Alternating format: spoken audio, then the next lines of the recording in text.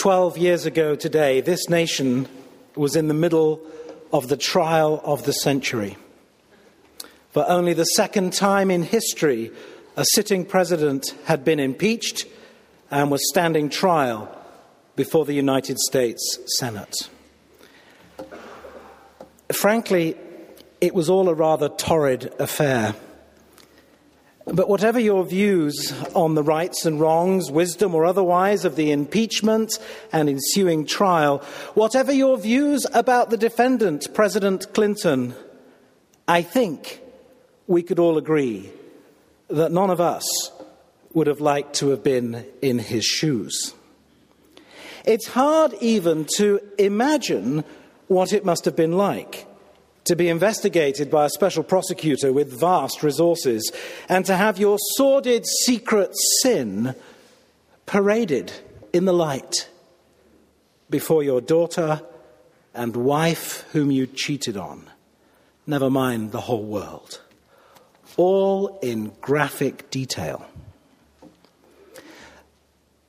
But imagine for a moment if that case 12 years ago was not one brought by the House of Representatives against the President and was not a piece of recent history that we'd all rather forget and not talk about, but instead it was today. But it was not the United States of America versus William Jefferson Clinton, but rather God versus Jonathan Neal Millard. Or God versus you. Now, that would be a fearsome thing, don't you think? I mean, God doesn't have a mere $50 million with which to investigate you. He doesn't need it. He actually knew you before you were born. He knows every thought you've ever had. He knows what words you have said before you even said them. He knows all your secrets, actions, words, even thoughts. He knows them all. Well, this is the scene in our Old Testament reading. Of all the images we find in the Bible of God, this is perhaps one that we are the least familiar with, and one that we might wish wasn't in the pages of this book. Because here it is, God as prosecutor. Israel is in the dock. The jury is creation itself. Hear what the Lord says. Rise, plead your case before the mountains, and let the hills hear your voice. Hear, you mountains, the controversy of the Lord, and you enduring foundations of the earth. For the Lord has a controversy with his people, and he will contend with Israel. This is a very public trial before creation itself. God's dealings with his covenant people are open and transparent for all the world to see. And God declares that his people should stand trial. God has a controversy, a case against his people. And the call on the mountains to see this reminds us that the most ancient of witnesses, the earth itself, has witnessed God's covenants with his people. But what are the charges? What is the controversy God has with his people? Well, Micah, the prophet, lived in the later part of the 8th century BC, a time when the divided kingdoms of Judah and Israel were experiencing great wealth and prosperity. And with that came godlessness, apathy, exploitation of the poor, and mere lip service to God. Any of those things could have been the charges then or now. But what stands out in our passage this morning is that having summoned Israel to the dock and called upon the mountains to serve as the jury, God does not present the defendant with a list of charges that he so easily could have done. Instead, the courtroom drama takes a rather unexpected turn. It shifts in verse 3. "O my people," says the Lord. It suddenly gets rather personal. Indeed, this appeal no longer sounds like that of prosecuting counsel, but more like that of a father to his son or a husband to his wife. There is no list of grievances. You have done this, you are always doing that, and you never do the other. Have you ever said things like that against someone you're not happy with? Well, that's not how it is with God.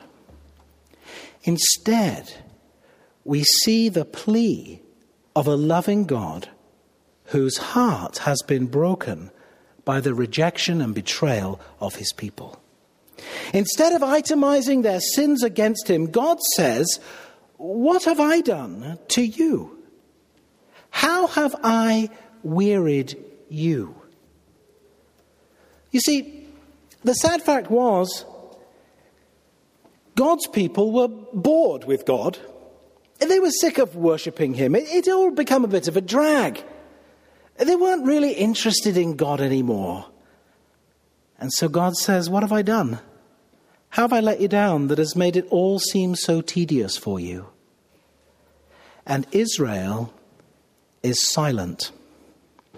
Maybe they were too busy texting or rolling their eyes thinking, "Oh, here comes a lecture." "Answer me," God says. "I'm talking to you. Are you listening?" The irony is that if anyone had a right to be weary, it was God. In Isaiah chapter 43, we read this: "You have been weary of me, O Israel. You have not honored me with your sacrifices, but you have burdened me with your sins. You have wearied me with your iniquities."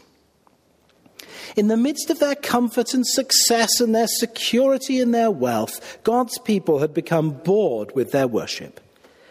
They had reached a point where they really couldn't be bothered too much anymore. I wonder, are we ever guilty of that? Do you ever pray or read the Bible or come to church as a chore, something to get out of the way? Maybe you've got better things to do, more exciting places to be or people to talk to. Maybe you want more time on Facebook, or you need to get your homework done, or you have a paper to write, a meeting to attend, a movie to see, an appointment that's so important. Well, that's pretty much how it was for the people of Israel in the late 8th century BC. Listen to what God says to them and by extension to us. He reminds them of his love for them and what he has done for them. Verse 4, "I brought you up from the land of Egypt and redeemed you from the house of slavery." That's what the Passover festival was all about, an annual reminder of this great saving event. And it wasn't given as a mere ritual or duty or chore. And for us, our Passover festival is what we've come here to do together this morning as we celebrate the Eucharist. We do that, yes, because Jesus told us to, but we do that not out of mere obedience, but because as we break the bread and pour the wine, we do so in remembrance of what Christ has done for us. "Do this," Jesus said, "in remembrance of me." Do you? Are you fully present this morning? Are you listening for God? Will you remember and give thanks to God for all he has done for you? If you're bored, wake up. Pay attention. The sad thing is, I think very often we kind of take it all for granted. It is possible to come to church because, well, that's what we do on a Sunday morning. We see our friends, maybe we have lunch with someone afterwards, we go to a meeting or a class, and we become so familiar with the liturgy and the hymns and each other that we kind of drift through it. Sure, we know God has rescued us from sin. We believe that. But we can become so caught up in the busyness of our lives, or even just their routines, that actually we turn our focus away from God. Pastor and theologian David Pryor writes, God had always found it easier to get the people out of Egypt than to get Egypt out of his people. Yes, God has saved us from sin and the world, but we rather like sin and the world. God says, I have redeemed you. I have saved you. I have rescued you. I love you. I sent my one and only Son to die for you. And what do we sometimes say, if not in words, but by our actions? Yeah, right, whatever, know that. Oh, my people, God says. Remember, I sent you great leaders, men and women like Moses and Aaron and Miriam. Remember how I brought you out of Egypt. Remember King Balak and Balaam. Actually, you might not remember Balak and Balaam. That's okay, but they should have remembered. You can read all about them in Numbers chapter 24. I'll give you a 2-sentence version. The people of Israel were approaching the promised land, and King Balak wanted Balaam to curse the people. But an angel visited Balaam. It's a great story, actually. Do read it. And instead of cursing God's people, Balaam ended up blessing God's people. And Micah says, remember that. And remember what happened from Shittim to Gilgal. And that covers virtually all the events that we can read about in the book of Joshua. The fact of the matter is that throughout history, God has shown by word and action that he loves his people. Time and time again, he had rescued them, helped them, guided and forgiven them. Do you know this? Have you read all that God has done for us? You know, if you've never read this book, it's a Bible. Read it! You know, I've decided to read it all the way through again this year. And I'm 1 month in. And I'm loving it. It's a fantastic read. Well, most of it is. But what I've been reminded of as I've been reading in Genesis again is that God's saving acts are not isolated incidents of the past, but rather examples of the kind of God he still is today. It's so important that we know the stories in this book. In here, you will find betrayal, failure, selfishness, jealousy, disappointment, waiting, war, famine, disaster, love, lust, family, kids, rape, murder, plots, intrigue. It's all in here. And God says to his people through the prophet Micah, remember these things, that you may know the saving acts of God. And it's not mere head knowledge. It's not some dry history textbook. This kind of knowing is a deep, visceral knowledge of God's love. Well, as the people who Micah was addressing remember, as they realize their foolishness and how distracted and decadent they've been, they finally get it. Verse 6, with what shall I come before the Lord? What can I possibly do to make amends for my disrespect and my lack of love for God? Well, I say they get it. They only half get it. I think they are convicted in their souls by the words of God in his prosecution. But they fail to understand what the right response should be. So we see them wondering what they should do. Well, they could bow down. They could bring burnt offerings. Maybe they could bring really special burnt offerings. Maybe the Lord would be pleased with thousands of rams. Or maybe 10,000s of rivers of oil. It's starting to get ridiculous. Maybe that would do it.